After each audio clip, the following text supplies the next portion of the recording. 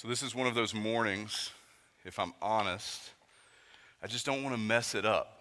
That should probably be my approach every week, but it's especially true this morning. When we plan our teaching calendar, there's a little bit of a rhythm to it over years. It's a blessing of having three lead pastors that all been here over a decade together. It allows us to have really a long plan that we kind of cycle through year by year. And this is really a season in which we normally go back into the Old Testament. But instead of doing that this year, we chose to teach through the book of Hebrews and jump back into the Old Testament to see those connections to the Old Covenant. That we as a church might see how the dots connect between the New Covenant and the Old Covenant. That the Bible stories would begin to come together and make sense. And it would just give us a little bit better understanding of the flow of Scripture. I hope that is happening for you as we study through this great book. But today we get to make one of those connections. And it's one I'm really excited for you and for me to just stop and think about. For many of you, it won't be new. It'll be a refresher. But I hope in the refreshment of it, it is deep. It is meaningful. And it just brings you to a sense of awe and wonder about the greatness of our God. So what I'm going to do is I'm going to give us a short review and kind of set up the context. We're going to come out of that and we're just going to sing another song of praise. And then Pastor Paul is going to teach and walk us through the Lord's Supper. But he's going to do so in light of the better covenant through Jesus' blood sacrifice that the author of Hebrews has been talking to us about. So let's jump right in. We're in Hebrews chapter 9, verse 1. Now, even the first covenant, that's the old covenant, had regulations for worship and an earthly place of holiness. Remember, there were rules. There was limited access. Everyone couldn't go into the Holy of Holies, right? Verse 2, for a tent was prepared. The first section, in which were the lampstand and the table and the bread of presence, it is called the holy place. Behind the second curtain was a second section called the most holy place, having the golden altar of incense, the ark of the covenant covered on all sides with gold, in which was a golden urn holding the manna, and Aaron's staff that budded, and the tablets of the covenant. Above it, there were cherubim of glory overshadowing the mercy seat. Of these things, we cannot speak now in detail.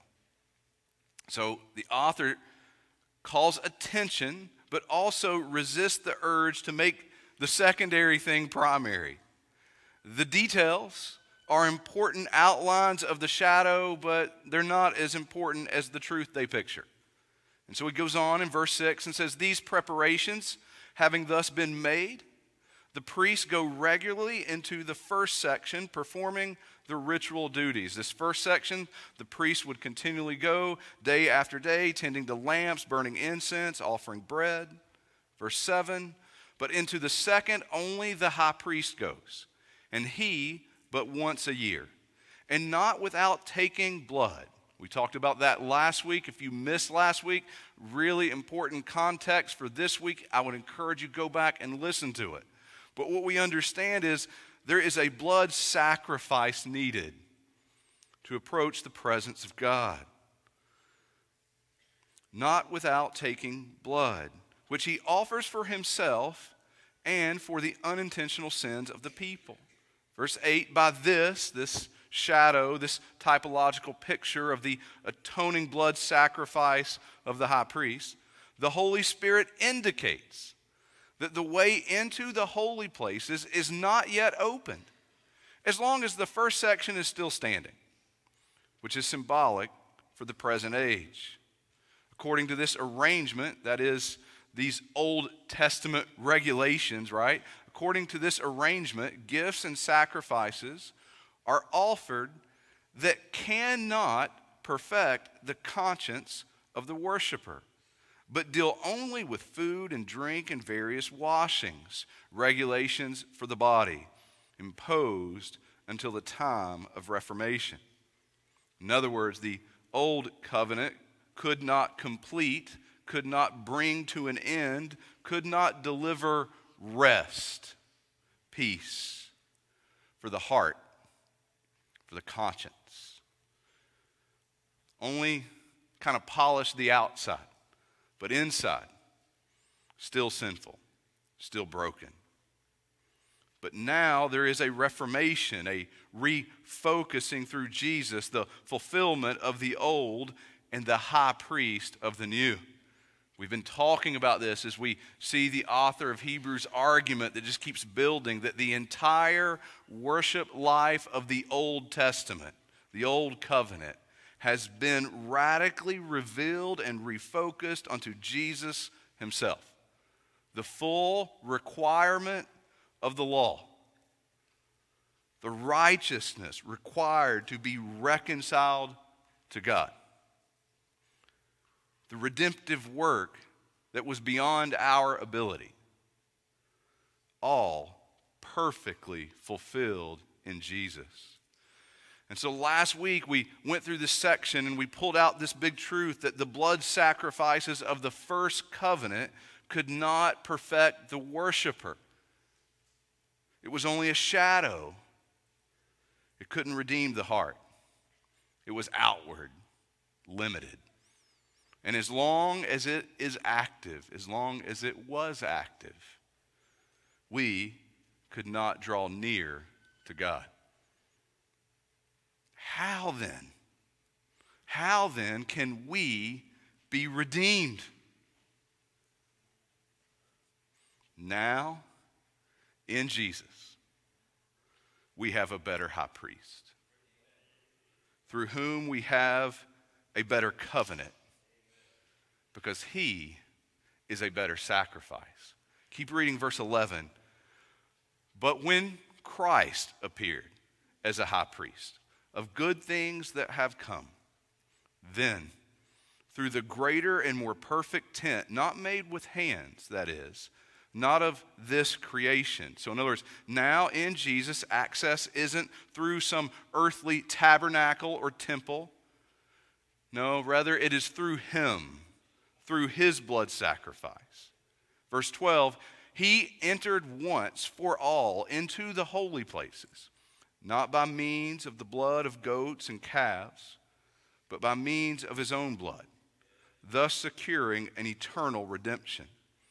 For if the blood of goats and bulls and the sprinkling of defiled persons with the ashes of a heifer sanctify for the purification of the flesh, how much more will the blood of Christ, who through the eternal Spirit offered himself without blemish to God, how much more will the blood of Jesus purify, it says, make clean, purge our conscience, our heart from dead works to serve the living God. Our big truth that we get to look at this week, Jesus' blood sacrifice of the new covenant perfects the worshiper. It does what the old covenant could not.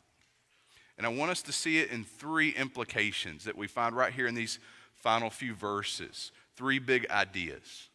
First, Jesus' blood accesses God's holy presence. You see it in verse 12. He, Jesus, our eternal high priest, entered once for all into the holy places, not by the means of the blood of goats and calves, but by the means of his own blood. Jesus entered into God's presence, and he did so for us. The author is going to keep unpacking this point, and in Hebrews chapter 10, verse 19, he says, therefore, brothers, since we have confidence to enter the holy places. How? By the blood of Jesus, he says. By the new and living way that he opened for us through the curtain that is through his flesh. The curtain that once divided us, separated us from the presence of God, is now open. There is access to the presence of God by the blood of Jesus. Before you and I, we did not belong. We were outsiders, and we had no access to God. But now, through the blood of Jesus, access is available. And church, hear this. Make sure you get this. Not as some lowly servant, which we would be grateful and indebted to be in the presence of God as the lowest of servants. But no, we enter as sons and daughters, adopted into the family of God, joint heirs with Jesus. His blood, his life, his access, now ours. Thank you, Jesus, for your blood sacrifice. You're worthy of our praise. Second big idea, Jesus' blood secures eternal redemption. Verse 12, he says, thus securing an eternal redemption. Because Jesus is God, because it's his blood, it is permanent. It's forever. What was a shadow. It was just a picture. It was temporary atonement. But in Jesus, there is eternal life. Because it is Jesus who is our intercessor, our high priest. It is his eternal holy blood. Our redemption is secure. It is permanent. It is fixed. It is everlasting. Why? Because Jesus, our sacrifice, is everlasting. And so we have eternal life, secure redemption because of the blood of Jesus. Thank you, Jesus, for your sacrifice. You are worthy of our praise.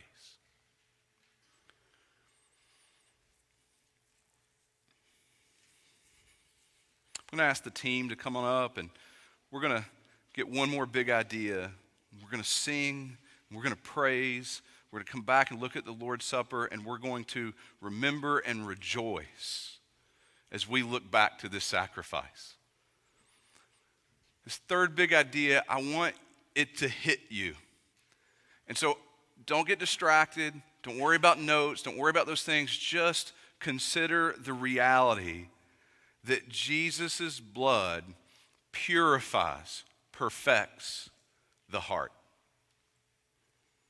Verse 13, for if the blood of goats and bulls and the sprinkling of defiled persons with the ashes of a heifer sanctify for the purification of the flesh, verse 14, how much more will the blood of Christ, who through the eternal Spirit offered himself without blemish to God, purify, that is, perfect our conscience, our heart, from dead works to serve the living God. See, if the old covenant temporarily atoned the outward, how much more will the blood of Christ perfect the heart?